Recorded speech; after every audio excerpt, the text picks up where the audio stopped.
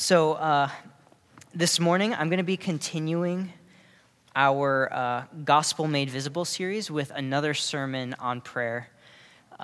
Caleb preached last week, basically kind of on prayer in general, or even just like how should we be praying individually as Christians. So this week, I'm going to be preaching on corporate prayer specifically. And when I say corporate prayer, if you've grown up around the church, you probably know what that means. If you aren't familiar with that term, corporate prayer means just praying together. So what we just did just a minute ago, that was corporate prayer.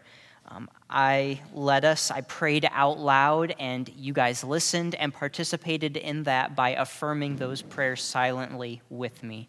That is what corporate prayer is. And so we just did that. We did that numerous times already during the service. We do that every Sunday. You guys do that in your community groups, life transformation groups. We do that as a church. That's a practice we obviously want to continue, and we want to do even more in the future. And that's in part why I'm preaching this sermon. So yeah, that's our topic for this morning. I'm not going to be focusing on, I'm not trying to argue for prayer in general. Caleb did a great job of showing why we should pray last week. And so I'm going to assume that we all agree we should be doing that, at least privately. We should all be praying as individuals. So again, my goal this morning with this sermon is to answer the question, why corporate prayer specifically? And I hope you guys, after hearing last week's sermon, have maybe even already been thinking about this question for yourselves. Because as we saw last week, in Matthew 6:6, Jesus said this, "But when you pray, go into your room and shut the door and pray to your Father who is in secret." So it would almost seem like Jesus was commanding us not to pray corporately in that passage. But that isn't what he was saying. We've got to pay closer attention to the text than that. What was his reason for telling his listeners to pray in private? If you go back and think about it, if you look back at that text, right before that, verse 6, he says in Matthew 6:5 that the reason he wanted them to pray in private was so that they wouldn't be like the hypocrites who only pray in public, and this is the key part, that they may be seen by others. The issue was not that they were praying in public. The problem was that they were doing it to look good in the eyes of others. They wanted to appear holy and devout, but they were actually just arrogant and self-serving. That was the problem. So Jesus was not forbidding corporate prayer. In fact, I would argue that the Bible commends it and compels us to do it throughout Scripture. And again, that's my goal this morning, is to look at why that kind of prayer, praying together collectively, is so key and important to the Christian life. And that's how we make the gospel even more visible than we could without it. And I'm going to be doing that by looking at Acts 4 with you guys this morning. So please turn there in your Bibles already. I actually forgot to look up the page. I apologize beforehand. But yeah, if you want to turn to Acts 4, we're going to be looking at verses 23 through 33 this morning. And in the verses just before our passage, John and Peter were arrested by the Jewish council. So this is very early in church history. Pentecost just happened.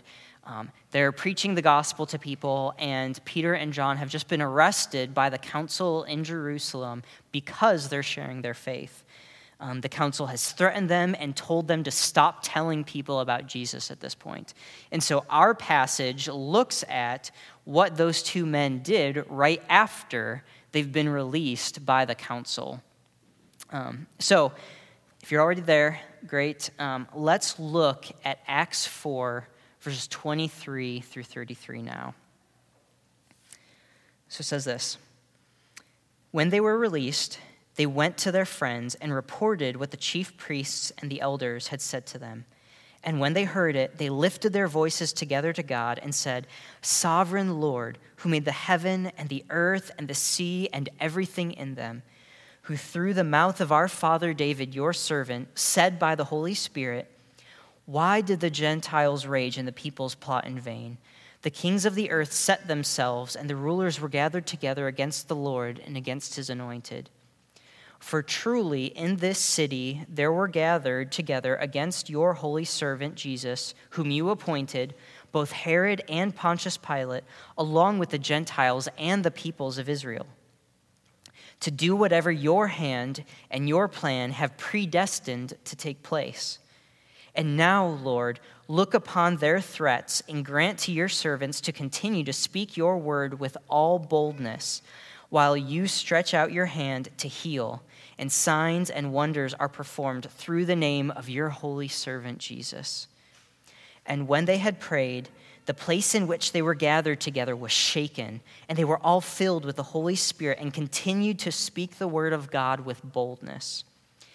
Now the full number of those who believed were of one heart and soul, and no one said that any of the things that belonged to him was his own, but they had everything in common. And with great power the apostles were giving their testimony to the resurrection of the Lord Jesus, and great grace was upon them all." Now, Acts 4 is just one of many examples in Scripture of corporate prayer taking place.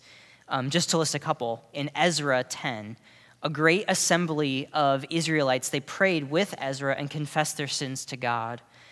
We see in Nehemiah an incredible passage on corporate prayer. In 2 chapters, in Nehemiah 8 and 9, the entire nation of Israel prayed together and worshiped to God for 8 days as Nehemiah read from Scripture. Could you imagine us getting together every day for 8 days to just spend the entire day just reading Scripture, praying and worshiping God? That's what they did. In Esther 4, Esther calls for all the Israelites to pray and fast together before she was going before the king in her effort to save them because he wanted to put them to death. In Acts, we've already looked at Acts 4, but we also see in Acts 1, in chapter 2, in chapter 12 and 20, it's explicitly stated that the apostles and churches were praying together. And in all of those examples of people praying together in Scripture, we also see the Holy Spirit blessing them and working in incredible ways. And that's what I want you guys to see this morning. Corporate prayer is vital to the life of the church because we reveal the gospel more clearly and intensely through it. The togetherness of our prayers amplify the gospel in ways that just our individual prayers typically don't. And so we want to spur on one another in that kind of prayer. I was trying to think of different illustrations for this, and one of them that first came to my mind was actually going to a football game. So I'm not really a huge football fan. I'm not into a whole lot of sports. But when I was in college, I actually had season passes to the Illini games when I was in undergrad. It's just because I thought it was really fun to go to the games with some of my friends. And one of the things that I noticed was how powerful it was when a chant would start and everyone was saying the same thing in unison. Because, typically, if you're at a game, everyone's talking and yelling, but everyone's saying different things at different times, and so there's just kind of this din of a really, really loud noise. There's no coherence to it at all. It's just a lot of loudness going on, typically, when you're at a game.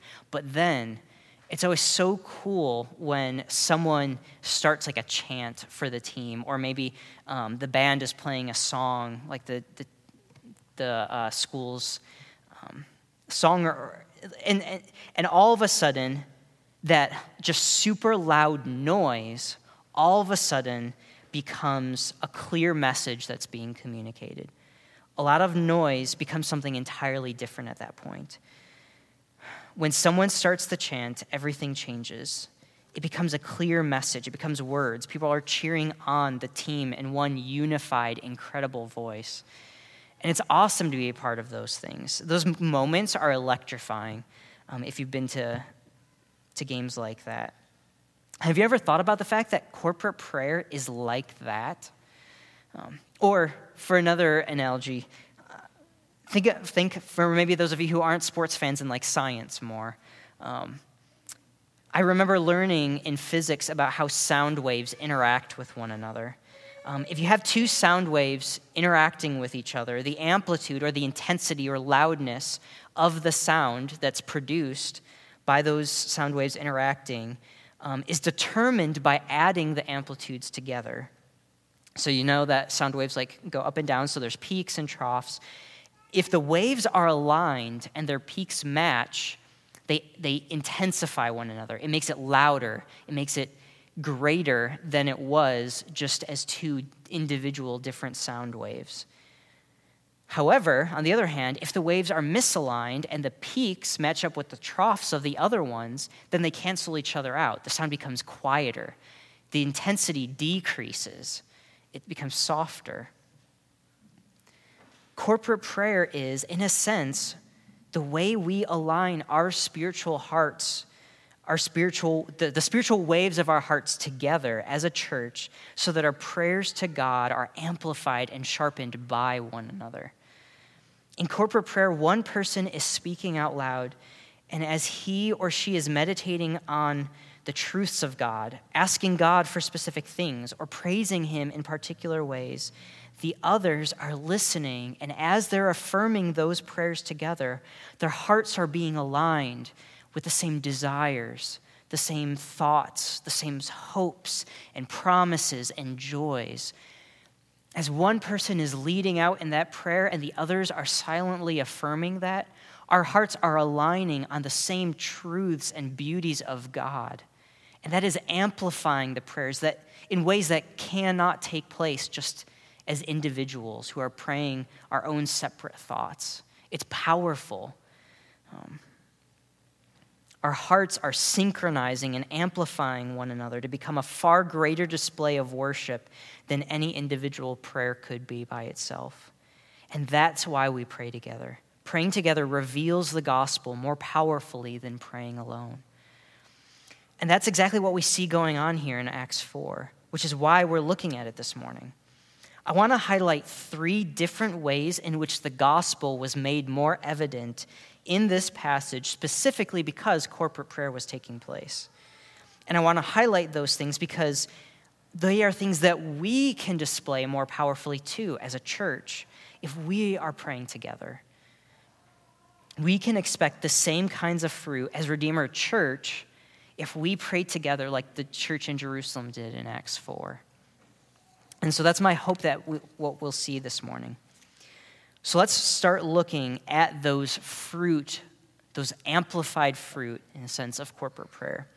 So first, corporate prayer reveals the gospel by amplifying our trust in hardship.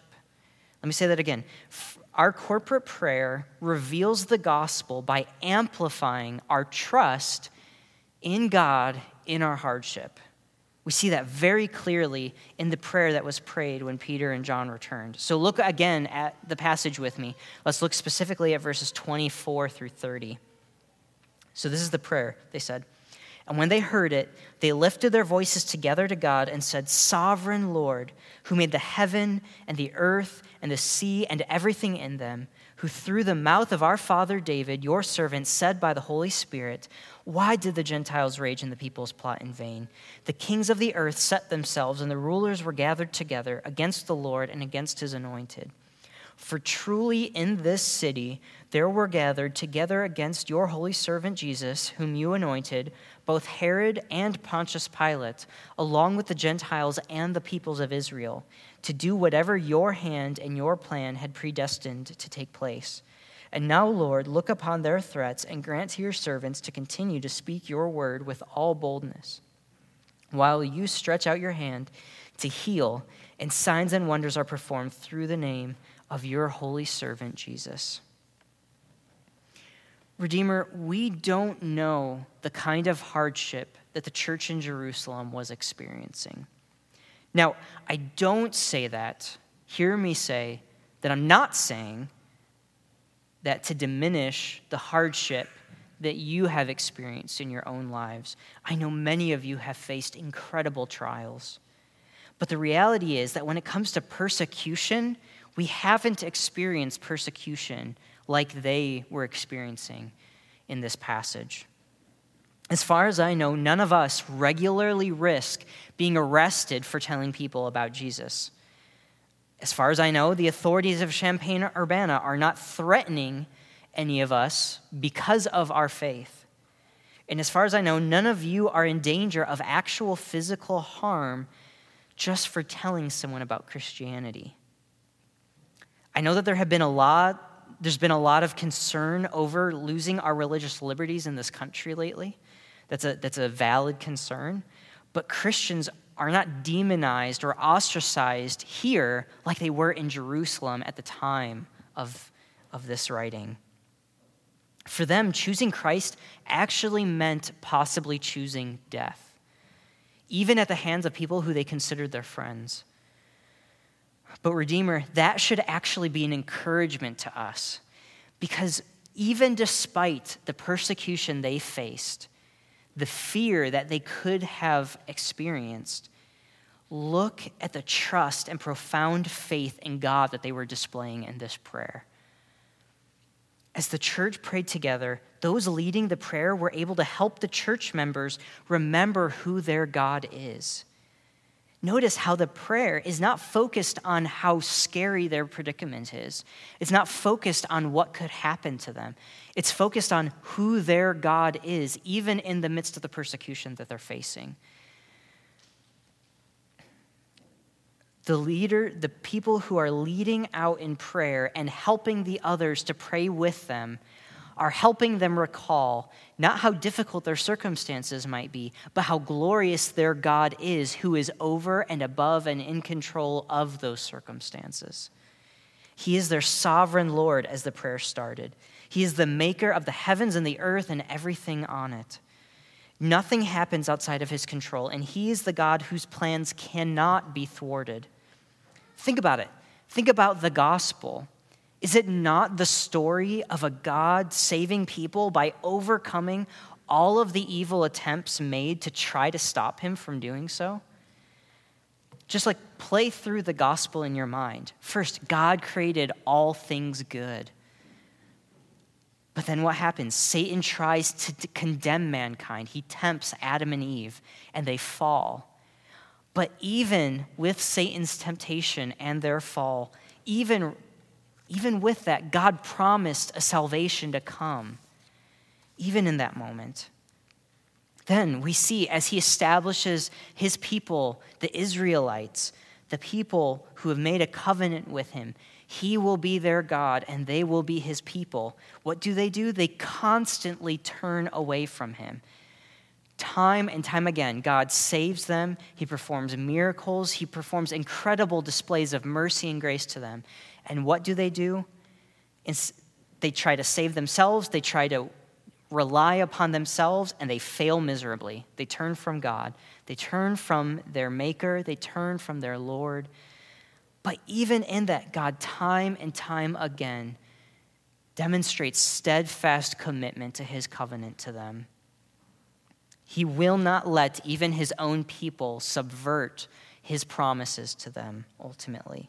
He continues to provide and promise a salvation to come. And then that salvation came in Jesus Christ. Jesus came to earth to save mankind. We see Satan again enter the scene. He tries to tempt Jesus to sin, and he fails. He can't get the Son of God to sin. Mankind tries to stop him. They kill him.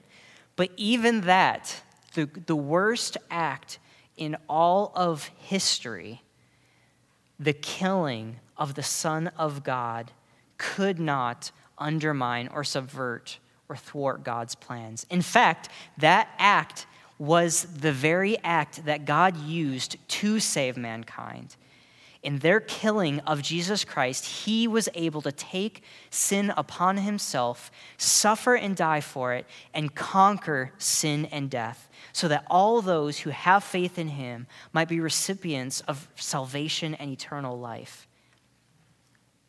The whole gospel is the story of God frustrating the efforts of those who do wrong. And he actually uses those very efforts that they're making against him in rebellion to tell the most incredible story imaginable.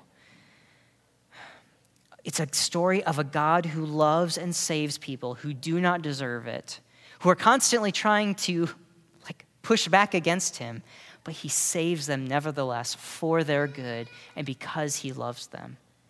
That is the gospel. That is a story that they are recalling here in this passage. That's the God that they're remembering, the God who is in control of all things and turns all bad things good in the end.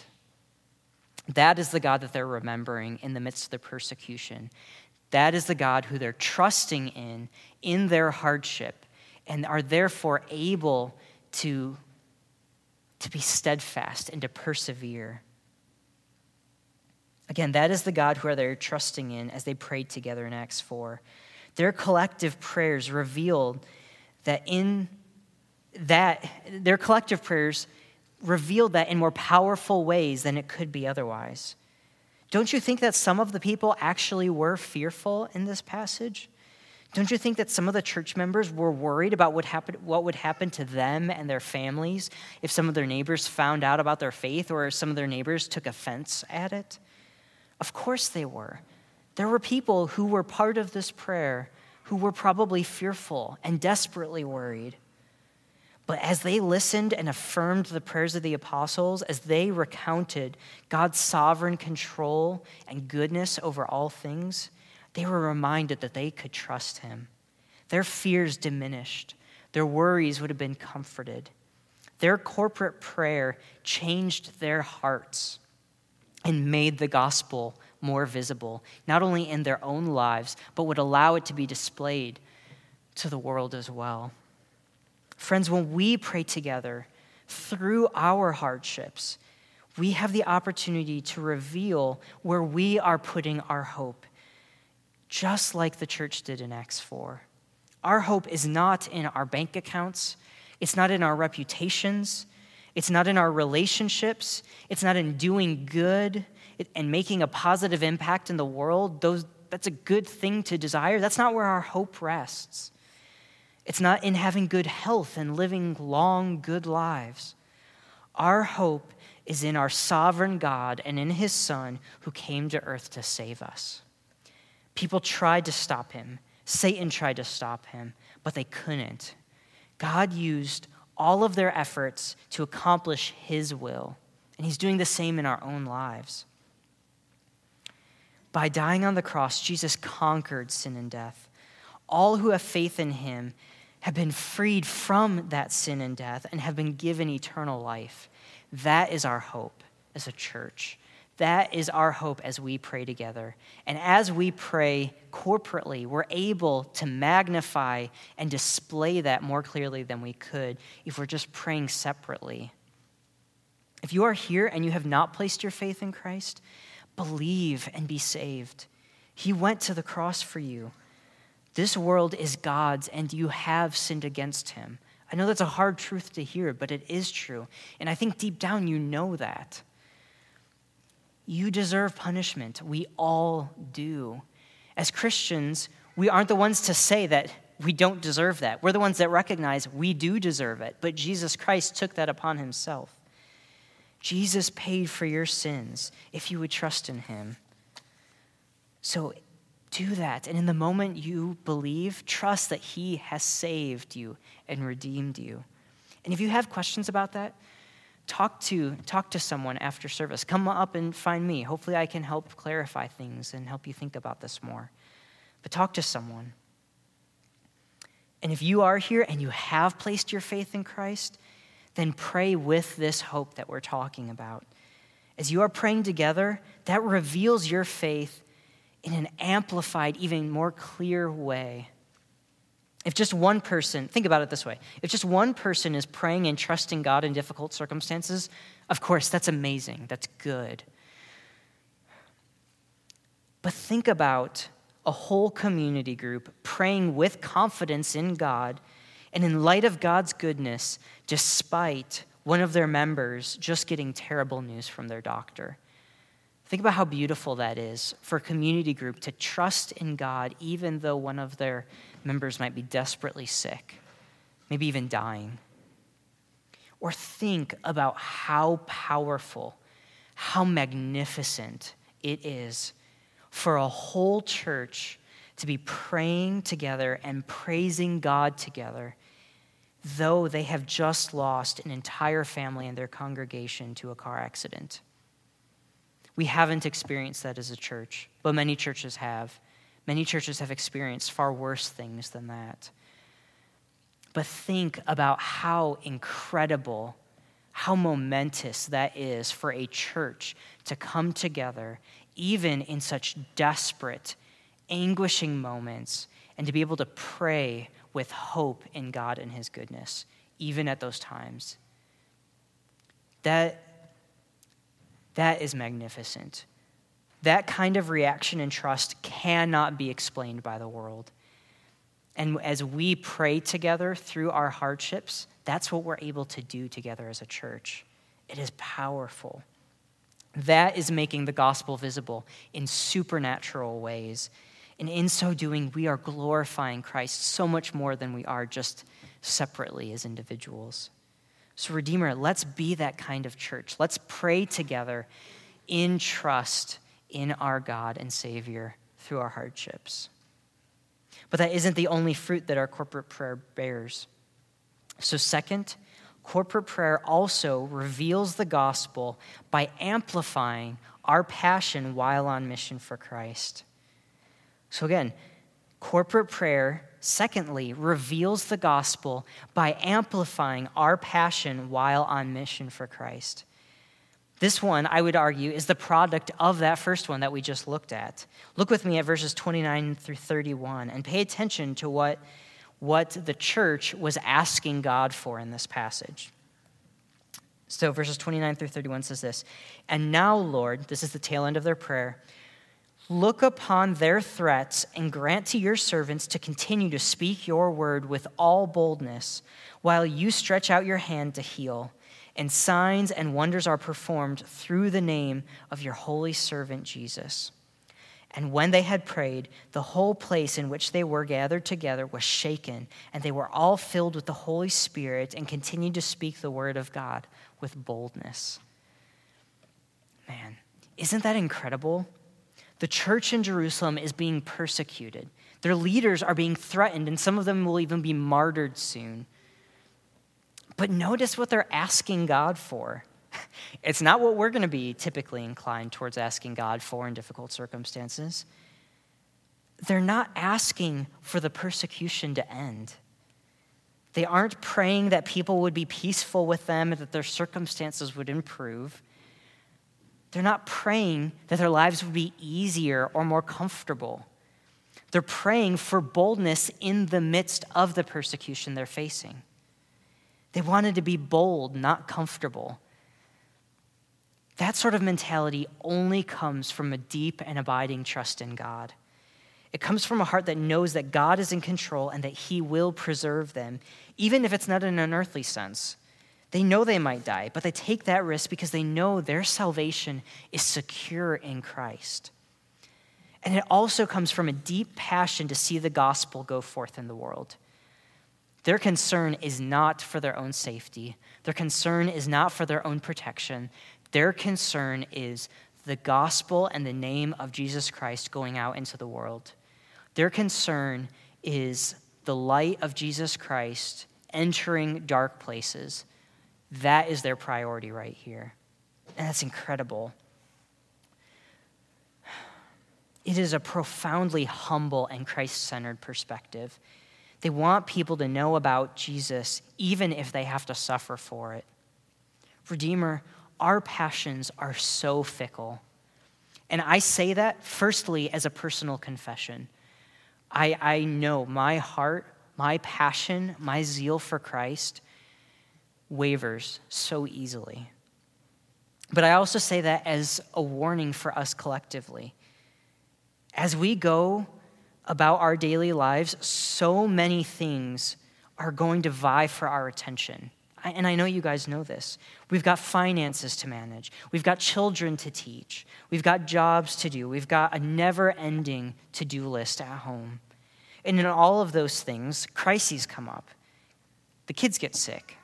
We get sick. Conflict arises. We get bad reviews at work. There's so many different things that can happen.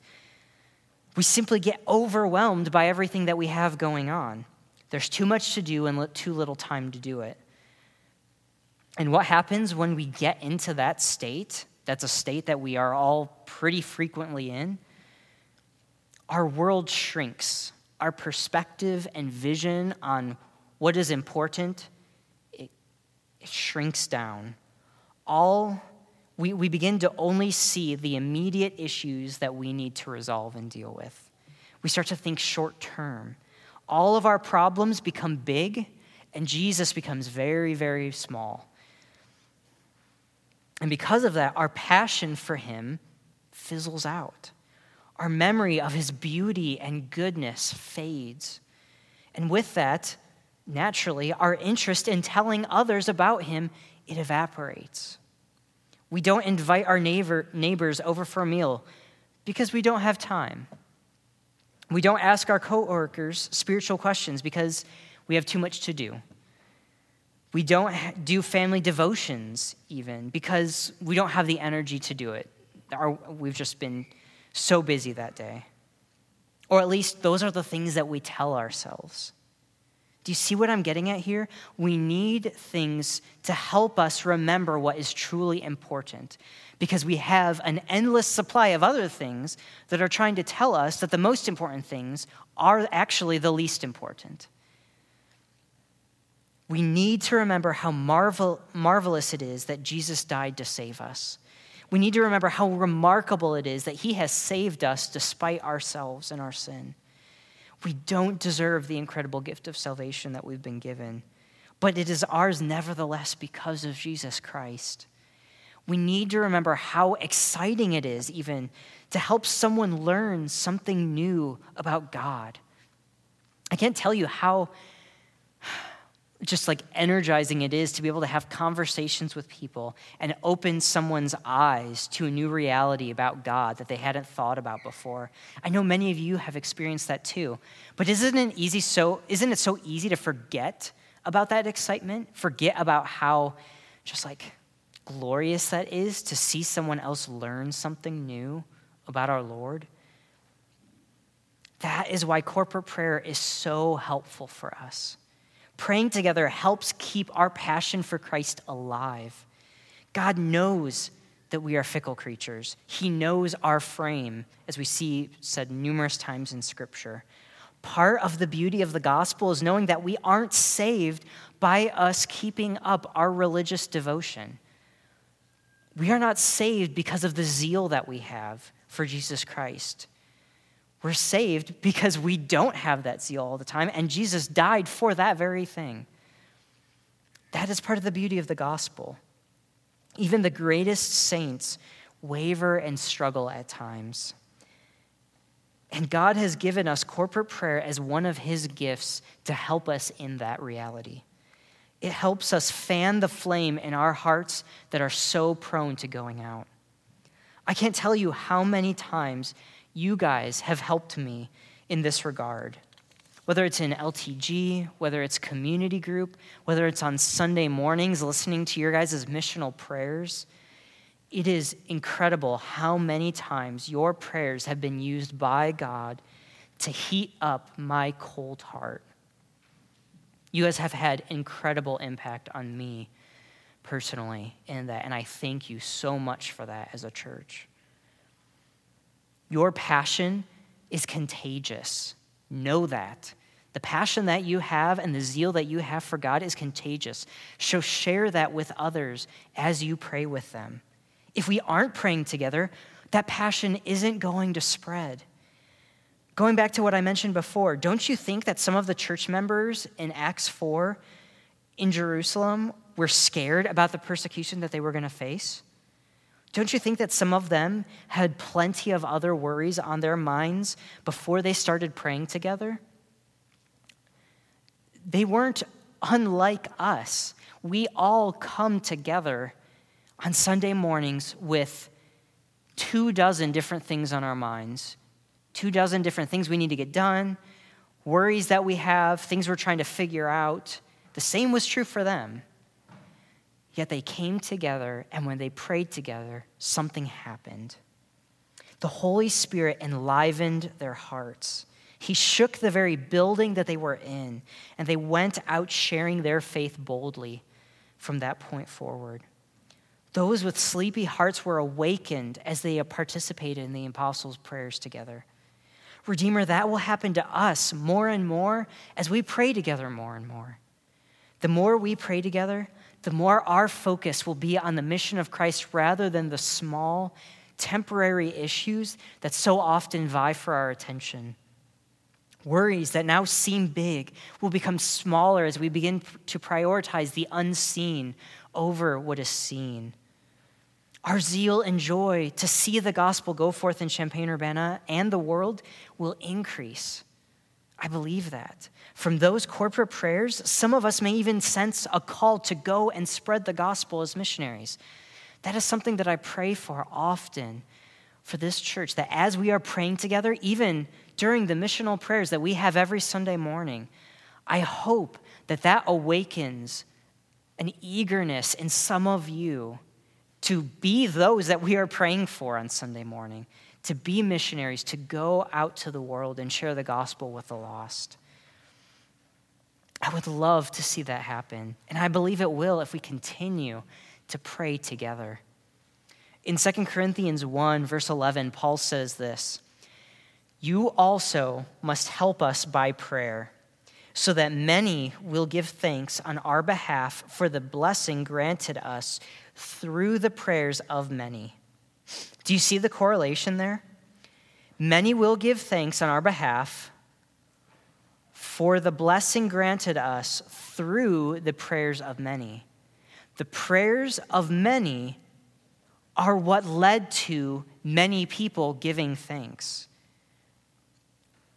Church family, I'm confident that as we increase in our corporate prayers together, we will see even more lives transformed to the glory of God and see more hearts experiencing thanksgiving and joy in Jesus Christ.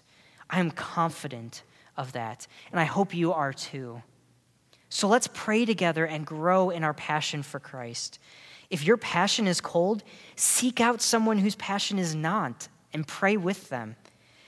And if your passion is on fire right now, excellent. Seek out others and pray with them. Share that. Let that be contagious for other people. You never know whose hearts you're jump-starting as you're praying with them. And as we do that with one another, we are making the gospel visible as we remind one another of how glorious our Lord and Savior is. Again, these prayers together amplify the gospel message that we are preaching together and to the world in ways that we can't experience just praying by ourselves. So let's do that. And that relational dynamic in corporate prayer bears another fruit too, which is the final fruit that praying together leads to that I want to point out to you guys and look at in this passage. So third, corporate prayer reveals the gospel by amplifying our love for one another. So again, the last thing, these aren't the only three things that corporate prayer accomplishes in the life of the church. But these are three things that I very clearly see in this passage, and I think we experience too. But again, the third one is that our corporate prayer reveals the gospel by amplifying our love for one another. Look with me again at the passage. Let's look at the final two verses. Acts 4, verses 32 and 33 say this. "Now, the full number of those who believed were of one heart and soul, and no one said that any of the things that belonged to him was his own, but they had everything in common. And with great power, the apostles were giving testimony to the resurrection of the Lord Jesus, and great grace was upon them all." Friends, isn't it interesting the progression of thought that we see here? We were just told just told how the church prayed for boldness, and we saw the Holy Spirit come down and grant that boldness to them. But then look at the focus shift that we see. All of a sudden, it's talking about how the church members were sharing their possessions with one another, how no one was needy because they were all caring for one another. What's the connection there? The connection is that the love, or let me rephrase that, the connection is that the corporate prayer led to a deepened love and unity within the life of the church. The corporate prayer fostered that within the congregation, and we see the direct results of that being shared. As they prayed together, we see this also at Pentecost. It talks about how they were praying together, and then immediately afterwards, how they shared all their things in common.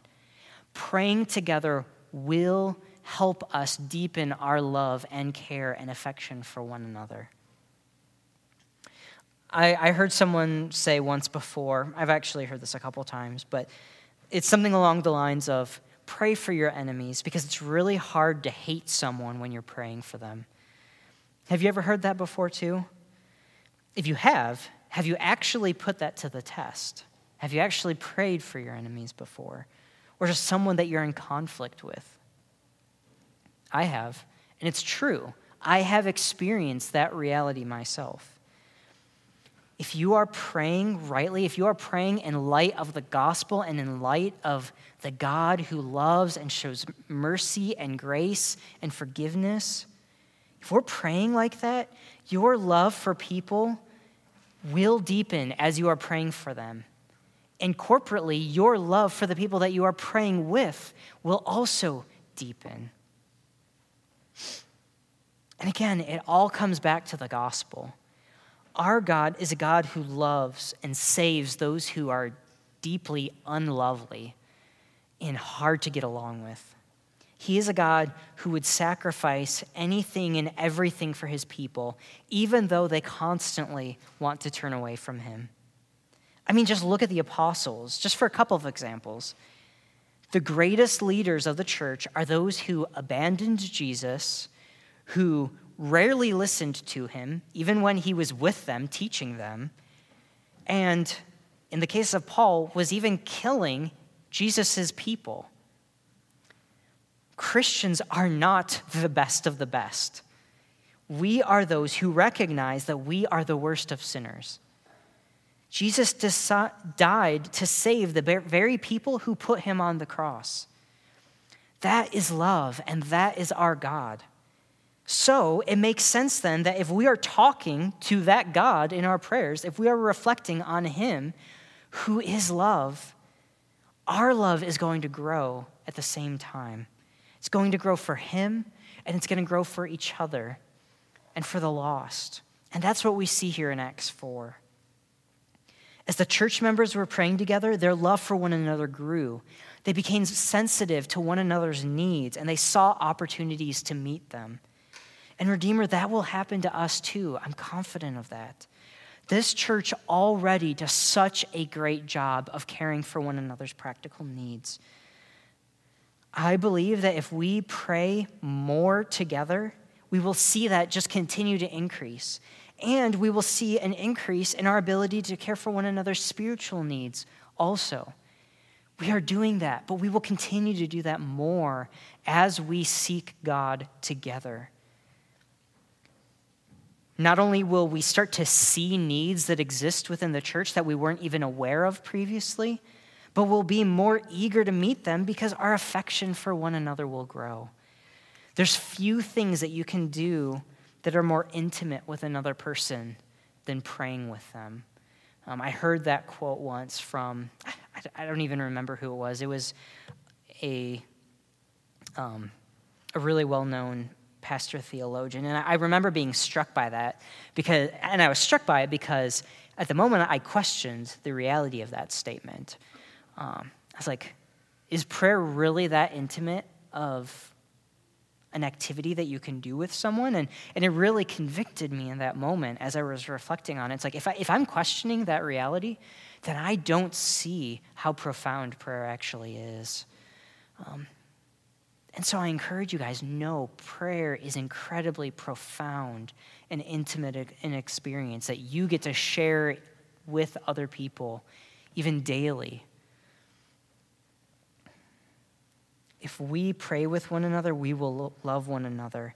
And that love will be a testimony of the gospel of Jesus Christ. We will make the gospel even more powerfully visible as we do that more and more. I want to conclude with this. Paul says this in Ephesians 3, verses 8 through 12. He says, "To me, though I am the very least of all the saints, this grace was given, to preach to the Gentiles the unsearchable riches of Christ, and to bring to light for everyone what is the plan of the mystery hidden for ages in God, who created all things." And here's the part I want you guys to focus on. "So that through the church, the manifold wisdom of God might be made known to the rulers and authorities in the heavenly places. This was according to the eternal purpose that he has realized in Christ Jesus our Lord, in whom we have boldness and access with confidence through our faith in him." Church, it is through us that the manifold witness of God is made known to the rulers and authorities in the heavenly places. In other words, part of the purpose of the church, our church, Redeemer Church, part of our purpose is to reveal God's wisdom to heavenly beings like angels and demons.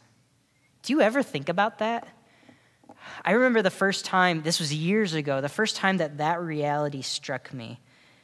It is so easy to think about the earthly testimony and witness that we are supposed to be as a church. We've been given the Great Commission. We're supposed to go out to the ends of the earth and share the gospel with people. We want to make Jesus Christ known on earth. That is our testimony and witness. But that is not our only testimony and witness. There is another whole dimension, spiritual dimension, of our testimony and witness that we have as Christians and as a church to even angels and demons. As we come together as a church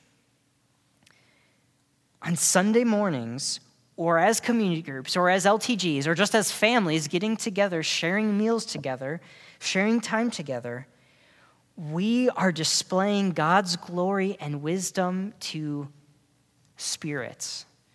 We are a light and testimony not only to the earth, but to the heavens. This very morning, as we're gathered together, like I've already said, we are testifying to what have we already talked about? The trust that we can have in God, the hope that only he can provide us, the sufficiency that only is provided through Jesus Christ. We are providing testimony not only to the world, but to the heavenly beings of that reality this morning. We are giving testimony of the passion that only God and his Spirit can awaken in dead people. We are giving testimony as we pray together this morning of the love that only the gospel can spur us on towards, a love that is utterly self-sacrificial and humble. The angels and demons are watching that. So, think about that. Even if the world outside these doors doesn't know that's what's taking place this morning, they do. The spiritual beings do. We are being a testimony to them and to the world. So, Redeemer, let's pray together in light of the gospel of Jesus Christ and show them who our God is. Let's amplify the gospel through our corporate prayer. Let's pray together, because praying together reveals the gospel even more powerfully than praying alone can. So let's do that now. Bow your heads with me. Heavenly Father, God, I was just talking with Gretchen before service about this. God, it is no surprise to me that if you just look at all of the revivals that have taken place over the last couple hundred years, they've all been started because a group of people were getting together and praying regularly. God, you do incredible things through corporate prayer, through your people coming together and praying together with one heart and one soul and one mind and one desire to glorify the name of your Son, Jesus Christ. God, help us be a church that is known for that.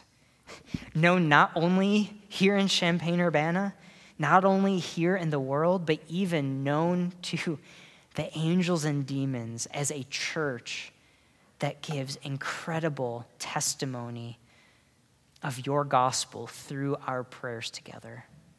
Help us to be that church by your Spirit, to the glorious name of your Son, Jesus Christ. Amen.